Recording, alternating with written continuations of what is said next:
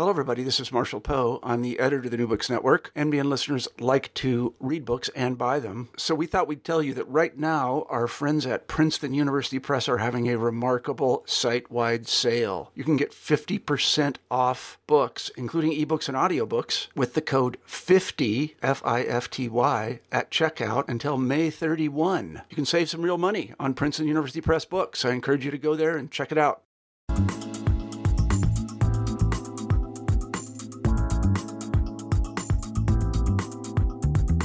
Hi, this is Rebecca Buchanan, host of New Books Network, New Books and Popular Culture, and today I'm here with Adrienne Rose Bitar, the author of Diet and the Disease of Civilization. Adrienne, thanks for being here.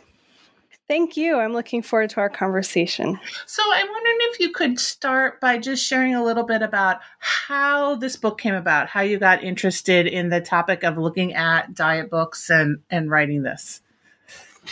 Diet books have always been on the periphery, as I imagine for many Americans, of my development as a reader. They were sort of a permanent fixture in my house, and I suspect a sort of ubiquitous feature in many American households because of their enormous popularity. I was a pretty democratic reader growing up. I sort of love the printed word, no matter how it appeared in catalogs or coupon books or diet books. And there was something magical and very attractive about the diet book narrative, especially the Atkins series, which was popular when I was a teenager. The sort of the ability to transform yourself, I think, is very appealing to an adolescent. And then when I studied food in college and I transitioned to my PhD in modern thought and literature at Stanford, I sort of brought that open-mindedness and recognized that diet books, even though they're very much on the periphery of literature, if we can call it that, deserve recognition as a distinct genre, not only because of their massive popularity, but because they are, if you're looking at boots on the ground practices of readership, this is what Americans are reading. There's 20 million copies of the Atkins series sold. So looking at these books as like the actual material, the printed word, the sort of practices of literary imagination that everyday Americans are engaging with, that's what attracted me to the project and as a scholar. But what kept me through it, through my 7 years of my PhD, was the profundity of the stories. I really came to recognize that diet books articulated powerful and deep-seated narratives about all the things that make the world worth thinking about God and man and nature and culture and science and human health and the American project, just like any work of literature does. So for a number of reasons, I felt like I was fated for this book, and that diet books themselves are a really important and feature and sort of a magical literary genre that deserves recognition. And so you go through and look at sort of four major genres of diet book. But before we sort of get into those, I'm wondering if you can talk a little bit about how you're reading them, right? You're reading them through this perspective of culture and how they sort of impact and think about who we are. And so can you talk a little bit about that viewpoint that you came into this with before we sort of dive into the different diets you looked at? It was really difficult to sort of collect an archive and to understand my approach. There's been really great work done on self-help and like romance novels, dime store novels, that shows the sort of the literary approach to ephemera or, works that are sort of outside the literary canon is challenging. Like, you have to approach them not necessarily as, highbrow critics. Like, if you're a highbrow critic criticizing a diet book, like that analysis is going to last like 10 minutes because it's really formulaic and oftentimes not sort of, it's very sincere and formulaic and not ironic at all. So it's difficult for me as a scholar to approach them with the tools I had as, trained in literature and trained in food studies, and trained in history. And I had to remember like the sort of open-minded and sincere reading practices I had as growing up, which was to read them like thoroughly and imagine myself as if I were a dieter and not, a critic. And it was very, very easy to do because diet books are so compelling. And I think anyone reading them sort of falls victim to the seductive language of, this is the story of mankind and I sympathize with you. And together we can like reform your body and remake your diet and sort of reclaim your true potential and save the world. It's a really attractive story. And as a reader, especially even after reading hundreds of these, I couldn't resist it every time. Like I couldn't resist that story. Like I still love reading diet books.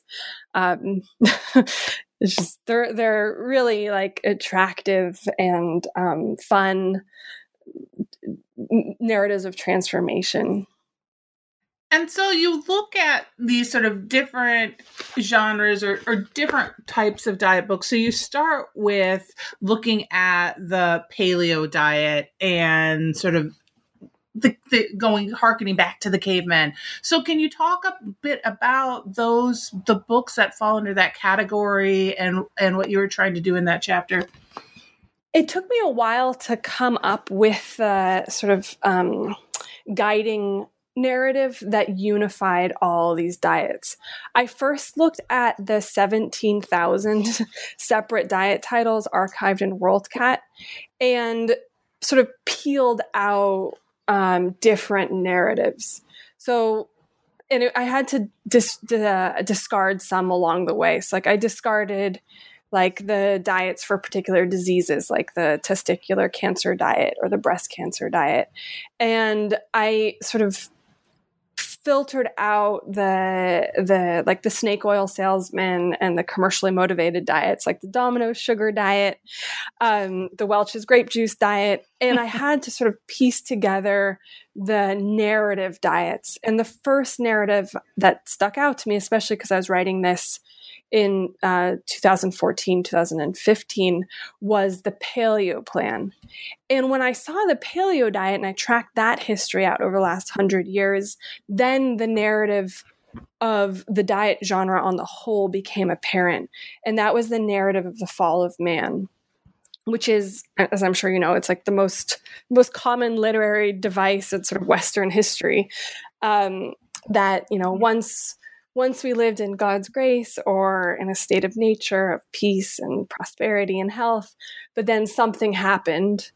And in the paleo case, it was the invention of agriculture, the development of civilization, permanent settlement, the domestication of crops and cattle particularly. So we fell from that state of grace, and now we're in this sort of pit of disease and despair.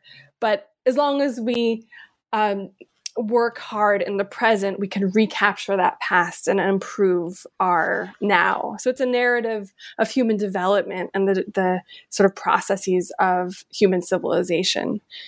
So when I saw the paleo plan, then the other narratives sort of revealed themselves of those 17,000 titles I first looked at. And then I was able to narrow down the 17,000 into like 500-600 individual freestanding books. And that's where I was able to piece out the other parts.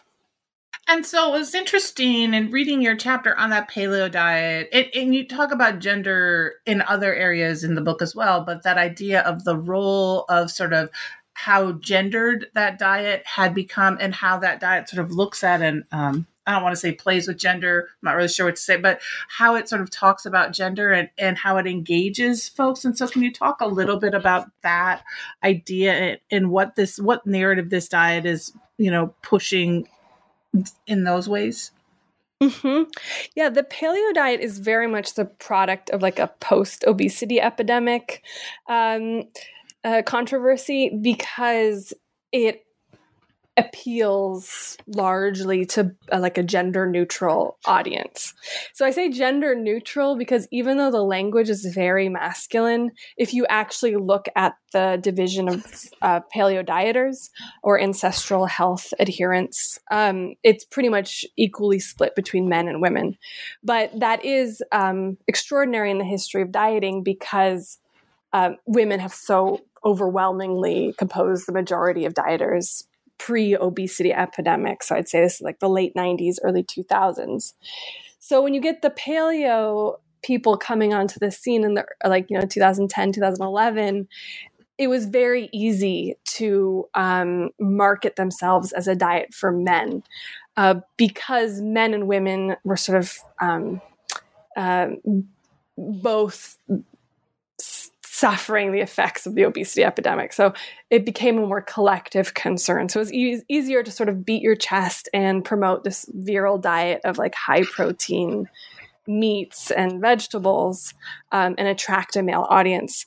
And the paleo diet also harkens back to sort of stereotypes about caveman masculinity and the role of the hunter and the hunter-gatherer, division of labor that brings us back to like figures in the earlier 20th century, like Arctic explorers and sort of colonial adventurers, like living off the land. Like you can even think about like Teddy Roosevelt and eating a really high fat, high protein diet of hunted meat.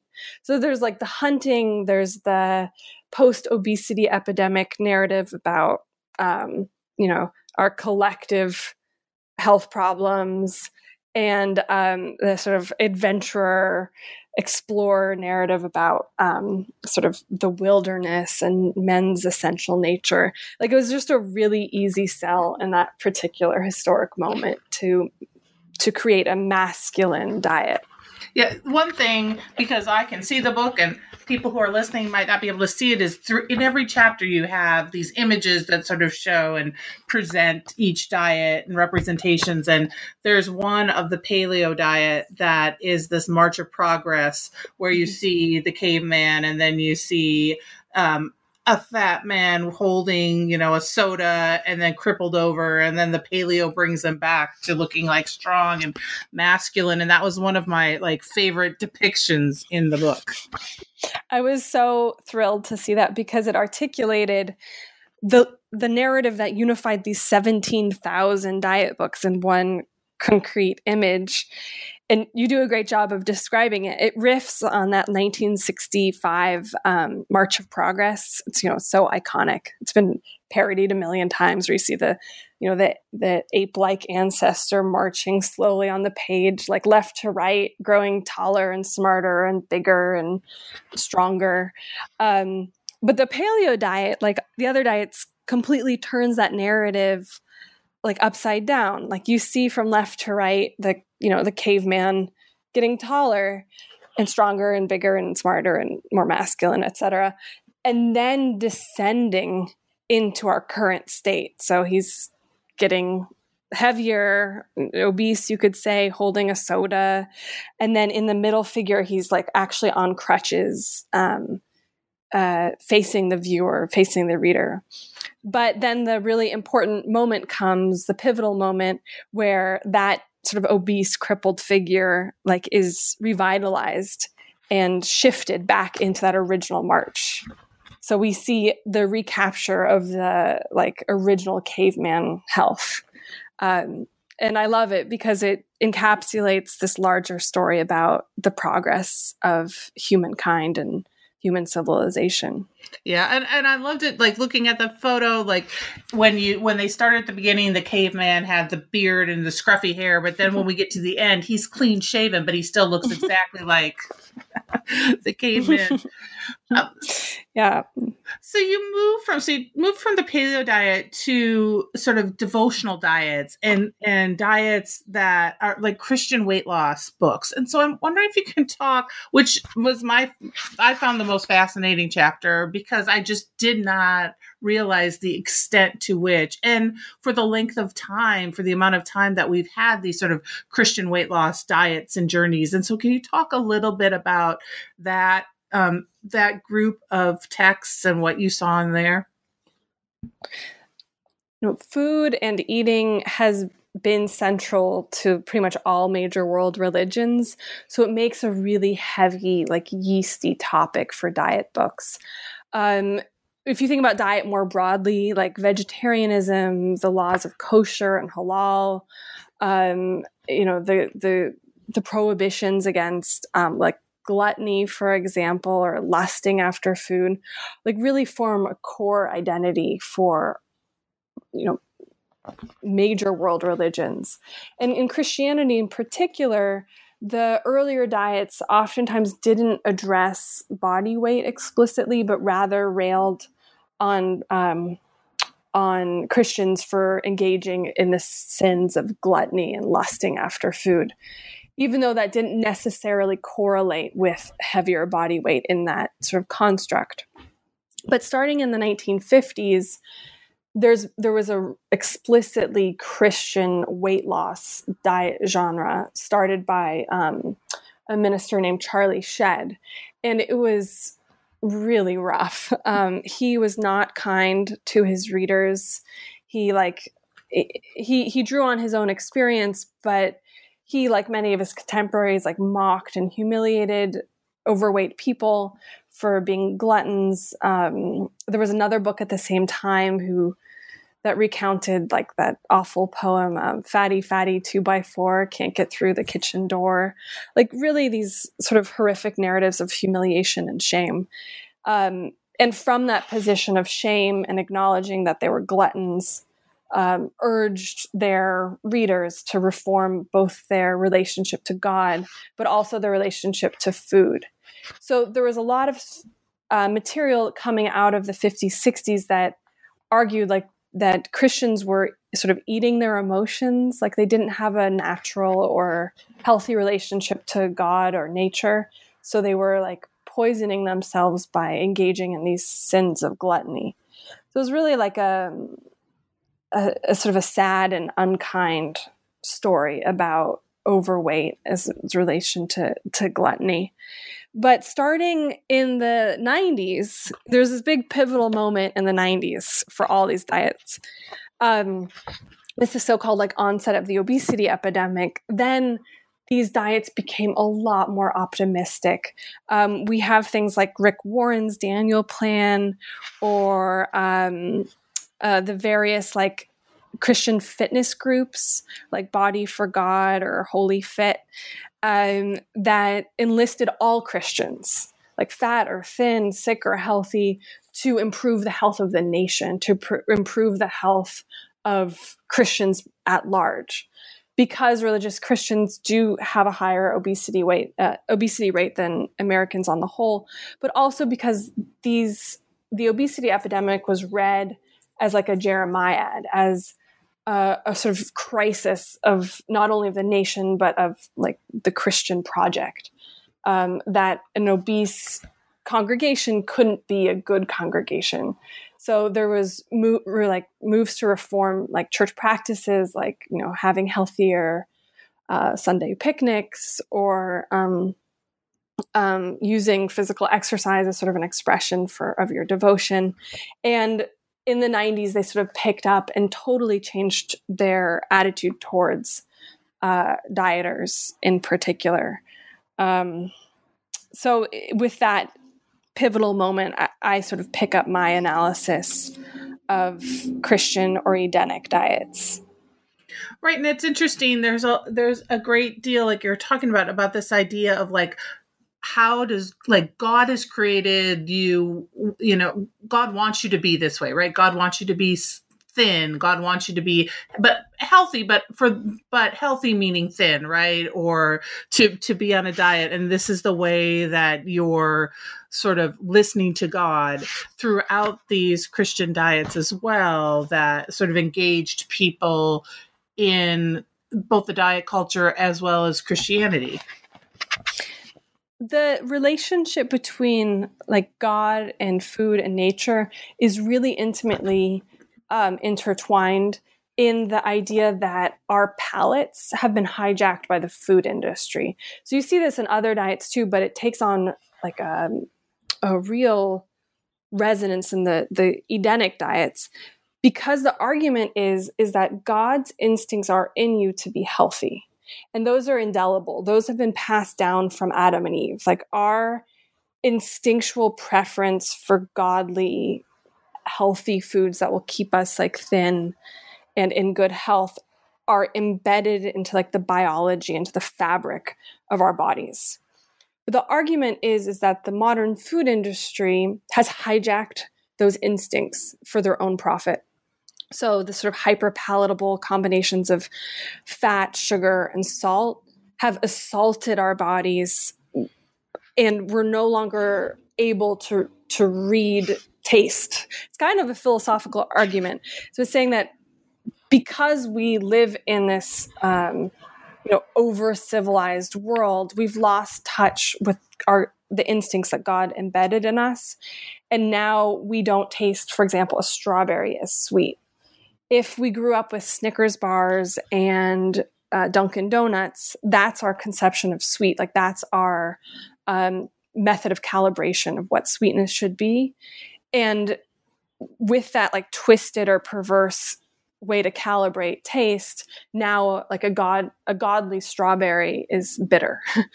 So the argument for these books, and it may actually have some validity, is that if you wean yourself off of like the hyperpalatable combinations that the food industry has developed over the last 50 years or so, and return to just natural, so-called natural flavors, then your palate will readjust and you'll be able to taste like natural flavors for, sweetness and saltiness and, fatty mouthfeel that, are present in, fruits and vegetables and meats.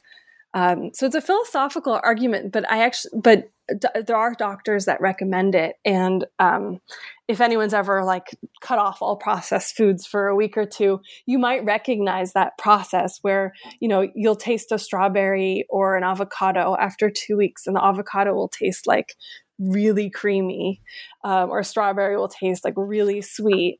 And then Coke or a Twinkie or ice cream tastes like kind of gummy or like fake tasting. So it's a powerful argument, I would say. Yeah, I think there was a piece in this chapter about like eating the carrot and just feeling it like move down your throat kind of thing. Mm-hmm. And that's another aspect to these books that hasn't really been discussed, because after the 90s, there's this language of like sensual deliciousness that characterizes the Edenic diets, the devotional diets, that was completely absent in those earlier, like humiliating, shameful books.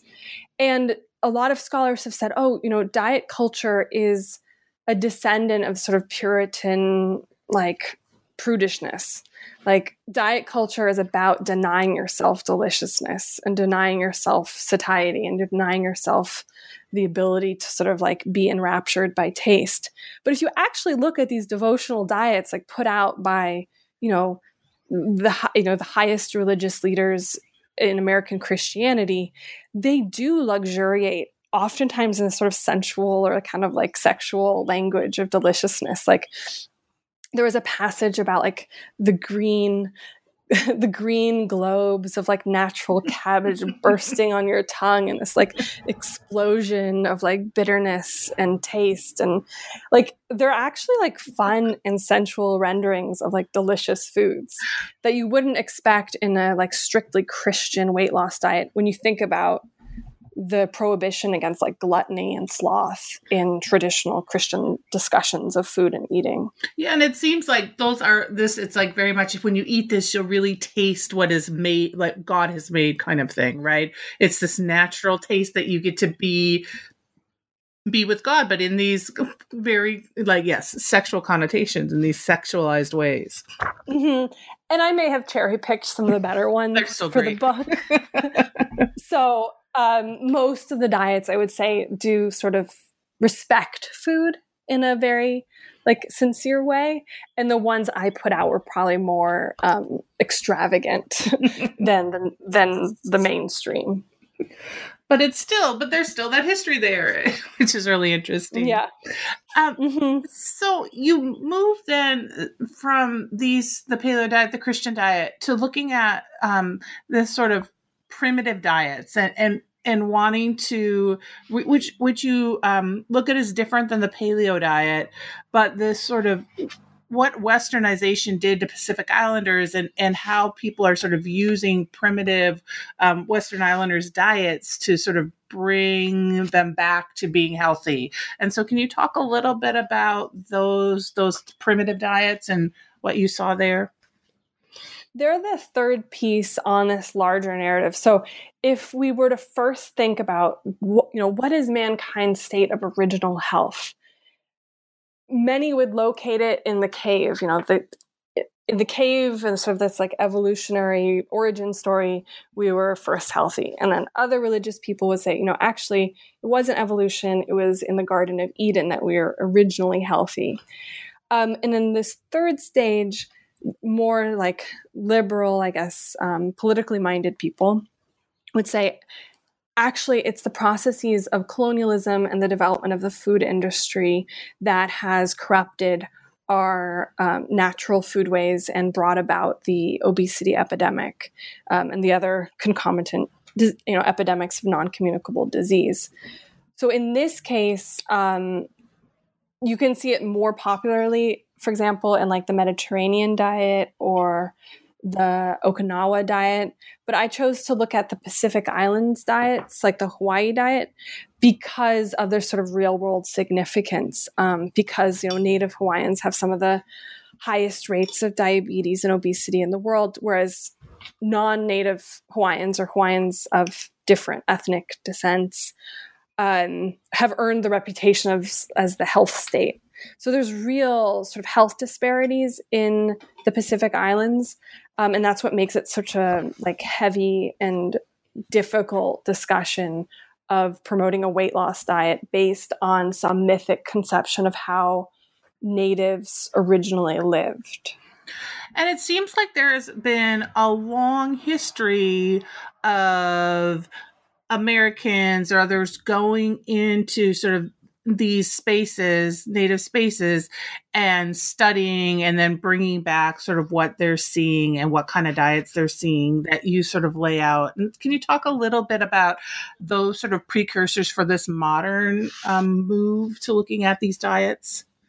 It's surprising. I was struck that even as far back as the 1880s, 1890s, there were diet reformers looking, for example, at Inuits or how they were just Inuits or Native Americans as models of sort of like it indulges in all sorts of language we don't talk about in the same way today, but like in pre-civilized modes.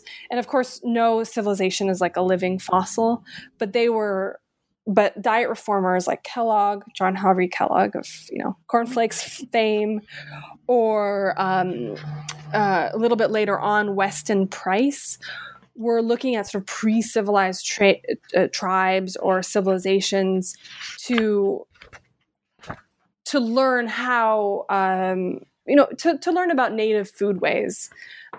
So the best example of this is the American dentist, Weston Price, and he still has a pretty wide following today. He was active in the 1930s, and he published his biggest book in 1939, where he's kind of like an Indiana Jones of nutrition. He journeyed all over the world with his wife, to Africa, to Switzerland, and it wasn't necessarily like racially based. He went to France and Germany, Canada, Mexico, all over the world, documenting the effects of so-called Western diet, but largely processed sugar on like native populations, and in particular documenting the incidence of dental cavities based on that transition to Western diet. So his book is like rich with these haunting photos of I guess they're dental photographs of people from around the world in the 1930s with their gums exposed and their mouths sort of enlarged to see the rates of dental cavities. And as you can imagine, the visual results are striking. Like you'll see, for example, a Kenyan that had been eating so-called a traditional diet, let's say in the early 1930s, with like really even, white, clean teeth, like a strong jaw. And then Weston Price contrasts that with someone who has poor crooked teeth and what he considered to be an abnormal jaw. So it's really difficult to reconcile the like thorny and like ugly politics of this project with what a lot of public health researchers today and activists and indigenous activists are campaigning for: a return to native foodways. So it's really, really complicated political public health issues that stretch back like 150 years. And there's really good work being done by like Hawaiian activists, and there's activists of the Pima tribe in southern Arizona and northern Mexico on the U.S.-Mexico border that are trying to sort of reject a lot of American agricultural products and processed foods and return to a diet more typical of their ancestors. And Westerners have long looked at these as sort of a model for diet reform. So just because there's the Hawaii diet modeled after native health traditions, it's marketed to a wide audience. That book took off on the mainland, and it had a wide following of, people from all different descents looking towards this supposedly traditional Native Hawaiian diet to help them lose weight. Well, and one of the things you do, and I thought was really helpful too, was sort of showing how colonialism, like you give the example of the Nauru. Am I pronouncing that right? Like how the British came in and just sort of wiped out the land, and now they have much wealth from the phosphorus mining, but it's also sort of destroyed where they destroyed that space. And sort of what does that then mean for what they can and cannot eat, and what they have access to, and those kinds of things as well is really important to think about when you look at these sort of diets in these books. Mm-hmm. That story is pretty tragic, and it does bring to light the actual like political problems that the colonial interests not only introduced these foodstuffs, like canned meats and turkey tails and these unhealthy concoctions, but the reason why those concoctions found a ready market is because the colonial interests had taken away their land, like literally strip mined it for, as you mentioned, the phosphate deposits. So it's this sort of, it's a very unpalatable combination of, well, I can't return to my native foodways because, first of all, no one can go back in history and everyone's a citizen of the modern world and no one's a living fossil. And I think none of us here want to return back to, the foodways of the 19th century United States either, because it's, we enjoy our modern conveniences. But also, even if that impulse was there, it's impossible to farm the land like they once did because the British and the Australians had such a strong hand in overdeveloping the land. Like Hawaii is also a good example of this. Like there's very little way you can sort of recapture, for example, the fishing practices of 150 years ago because of overfishing and because, people have better things to do with their time now than, than try to fish all day, especially if the waters are overfished. So it's all a myth of like returning to a mythic past, and everyone lives in the present. So it's very complicated racial politics where some people are considered more modern than others.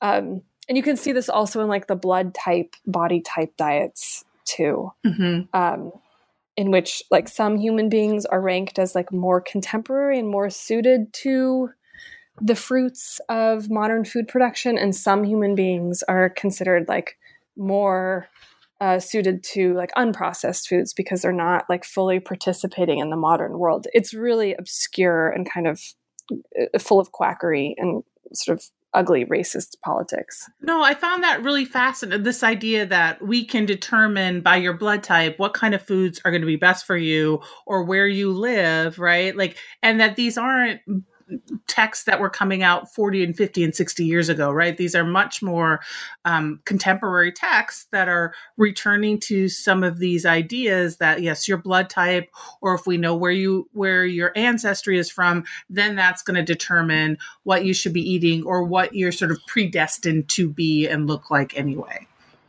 It's fascinating because, as you mentioned, these things sound old. I know. I'm like, no, they're not that old.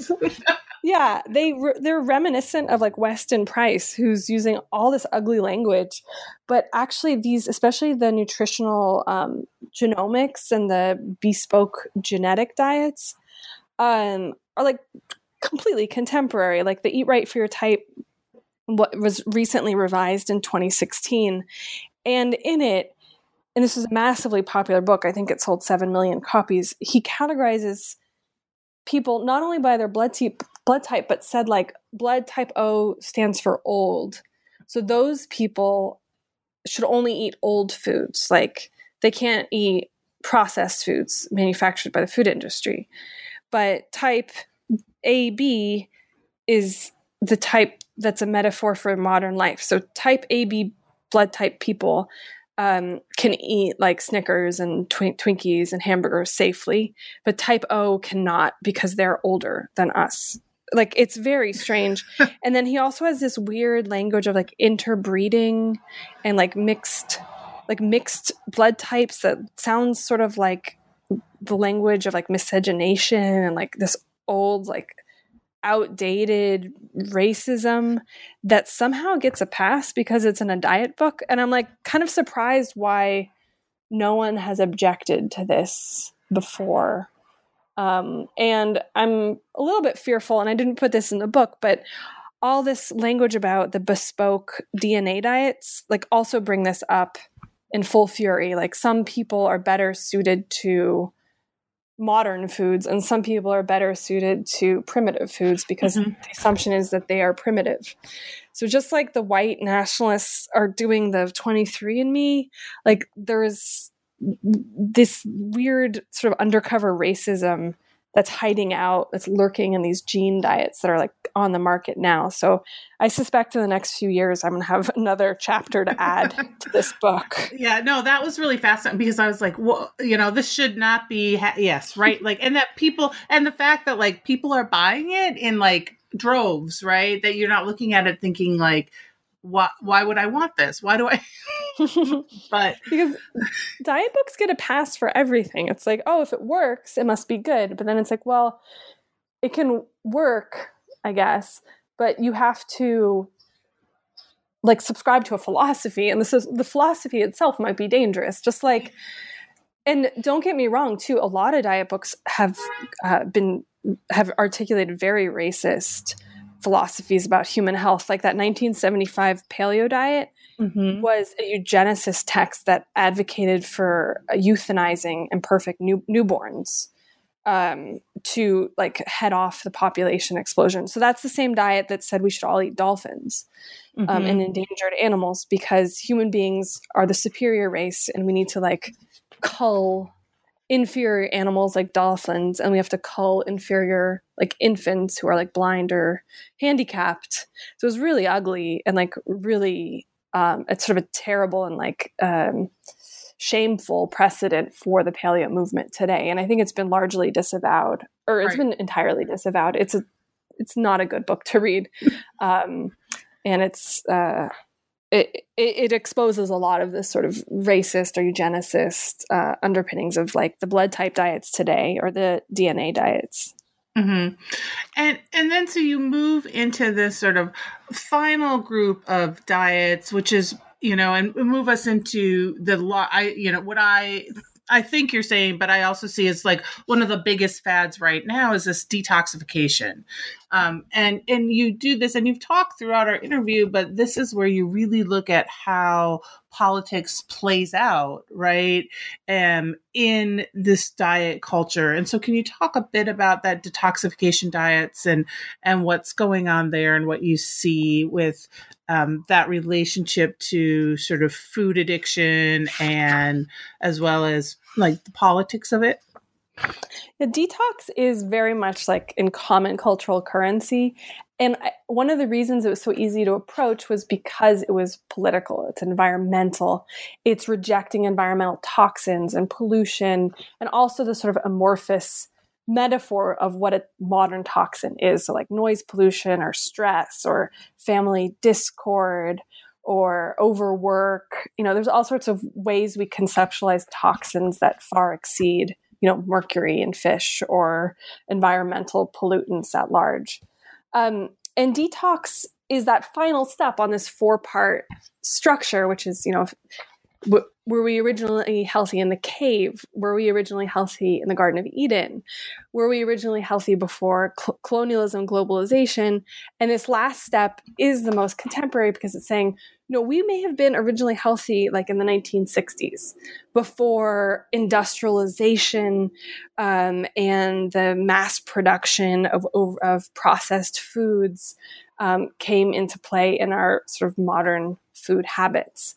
And also is a really easy topic to approach because detox, whether or not it's actually true, markets itself as a sort of purification plan that isn't necessarily about weight loss. So many people can fess up more easily to be like, oh, I'm detoxing.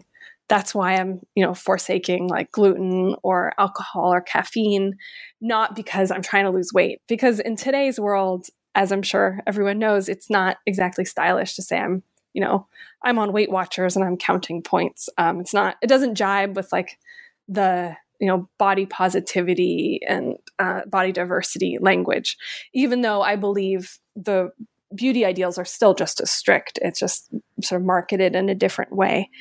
So detox picks up a lot of the political movement from alternative food in the 60s and 70s with like vegetarianism and Diet for a Small Planet, evaluating the environmental impact of agriculture, especially the environmental costs of livestock production, which is enormous. And it segues into, the more contemporary push towards veganism, different segments of the alternative food movement today, like fresh, local, organic, sustainable, seasonal, ways that reevaluate the food system, not only in terms of human health, but also the environment and ethics. It brings together the whole sort of moral obligation we have to evaluating the food system and our participation as eaters and producers and sellers in a holistic way, in which we can't just say, we need fiber to prevent against colorectal cancer and lose weight. It's like, well, we have to evaluate the source of fiber. If it's 8 grams in an apple, that's not enough. It's like, well, where is that apple grown? How is it grown? Is there pesticide residue? Who picked it? How far was it shipped? Like, what was the cold storage like? Like, if it's in an apple pie, like, how much is our waitress tipped? Like, let's think about the sub-minimum wage. Like, there's all these other implications towards food and eating that gets wrapped up in detox that articulates the sort of political impulse of what could be merely regarded as like a superficial eating plan. Right. And you sort of look at then the foodie movement and its relationship to sort of this toxic food environment and what's going on there. And so can you talk a little bit too about that, sort of the foodie and this relationship to this idea of toxic food? The language of toxicity and food really came up in like the 80s, early 90s, when in fact, like this detox is cool because there are facts that back it up, kind of like the primitive diet, the pre-colonial diet does as well. Like, it's true that the environmental impact of agriculture and livestock production is hurting our environment in very real and very tangible ways. And these diets will alleviate that impact.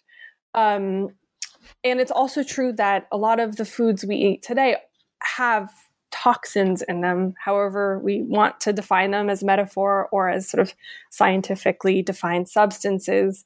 But it's dangerous, and public health researchers agree. Like, it's dangerous, the amount of mercury present in a lot of fish. And this detox movement ties the health of the individual to the health not only of the community, like we saw in the Eden diets, and not only the species we saw in the paleo diets, but also the environment. So it's saying, I can be really selfish and say, I'm not going to eat tuna with mercury in it, but it's also in my best interest to make sure the entire food system is clean, to use the popular word, is clean and just and ethical, because I can't help but be implicated in it. So in that way, I feel like detox does something really valuable for the environmental movement at large, because it's able to use what could be a very selfish motivation to enlist support for noble and grand ideas. Like, many people might turn to veganism because they're trying to lose weight, or they're trying to be trendy, or it sort of has, cultural capital at the time. And it may not work for any of that. The trend might stop. It's kind of become passé and mocked, and it probably won't help you lose weight. But in very real terms, it will lessen the environmental impact of your food choices. So kind of no matter what the motivation is, I think it's doing a good thing.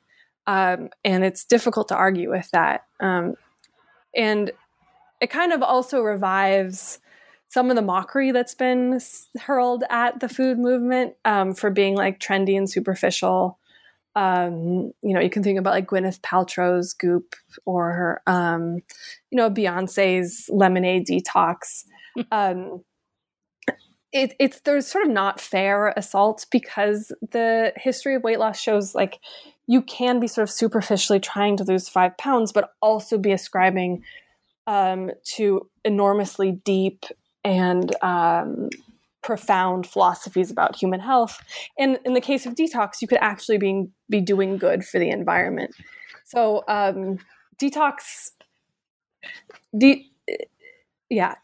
is a wonderfully politically poignant mix of superficial weight loss, deep-seated environmental activism, concern sometimes about ethics and morals, but it articulates a larger idea that we as eaters are implicated in larger food systems, that it's no longer a simple choice of, me choosing apple over McDonald's apple pie squares. It's I'm choosing to support a system that produces either McDonald's or, an apple. Or an organic, fresh, local, organic, sustainable, seasonal apple. Right. So there's different methods of being involved in the food system. Well, you sort of end your book, your conclusion sort of brings us to what does that mean, right? You talk about this idea of a move from dieting to a healthier lifestyle, and how and having sustainable products, how the growth of food chains like Chipotle, and how McDonald's is losing business to places like that. And so in that conclusion, what are you in looking at these and looking at these trends, what are you seeing this all this sort of narratives and this history is sort of saying about our culture right now? And as a historian, I probably shouldn't say this, but this moment is, I feel, pivotal. Historians are always supposed to look back and say, for everyone, in everyone's lifetime, their lifetime is the most important lifetime that's ever lived. Mm-hmm. But I do see the culmination of a lot of different trends that have been percolating, that has been bubbling in the stories we tell about food, our food practices, our food choices. And the business numbers really support that. Dairy milk, you'd think that is just mainstay of the American diet. But plant-based milks, their business is growing by like 25% a year, whereas dairy milk is at like all-time lows. Like it lost 7% of its market, I think, last year. Soda, like what can be more iconic than a bottle of Coke? Soda is declining. What's going up in its place? Like a lot of times it's tap water or bottled water. Even Weight Watchers, Lean Cuisine, these are businesses that you would think would be absolutely invincible if you were to study, from the 1970s to the 1990s, even the early 2000s. But now they're all suffering. And I think the food industry is at a loss. There's greater diversity of different food companies. There's alternative meats right now, which has captured the public imagination, like Impossible Burger and Beyond Meat. Veganism and vegetarianism, if they're not mainstreamed, at least most Americans know about these alternative food practices. It's kind of an exciting time to be thinking about food from a critical perspective, especially from a business perspective. And I'm not sure what's next for diets. One thing I suspect isn't going away, it's just getting masked, is this language of like health and wellness oftentimes is used as a euphemism for what we would just consider weight loss like 20 years ago. And a lot of like wellness plans today are marketing themselves or conceptualizing themselves as markedly different from, the fuddy-duddy Weight Watchers or, even the Mediterranean diet of, 20 years ago. But it's not true. Like if you look at the actual books and you look at the actual plans, it's just a continuation of the politicization of the diet book. And in a lot of the diets today, this sort of veneer of health and wellness reveals itself to be a quest for weight loss and beauty too. And not that there's anything like wrong with that, but it should be acknowledged that it's not markedly different from 20 years ago, the diet plans themselves. But what is markedly different is the food movement at large. And that's our attention to ethics and the environment and methods of production, labor. That is more reminiscent of the sort of iconoclastic alternative food movement from the 60s. Now I think it's mainstreamed into greater awareness of our food systems, like by the American public at large. And hopefully that'll mean changes in how we sort of approach and think about our food and the people who make our food and where we get our food. Mm-hmm.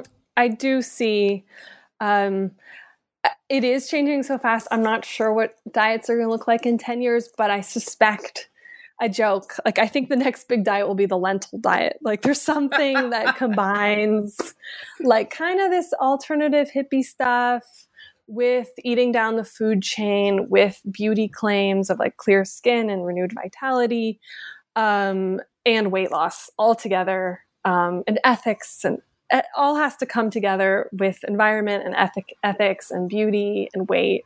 And that'll be like the big diet. And then maybe some genetic like pseudoscience mixed in too. Oh yeah.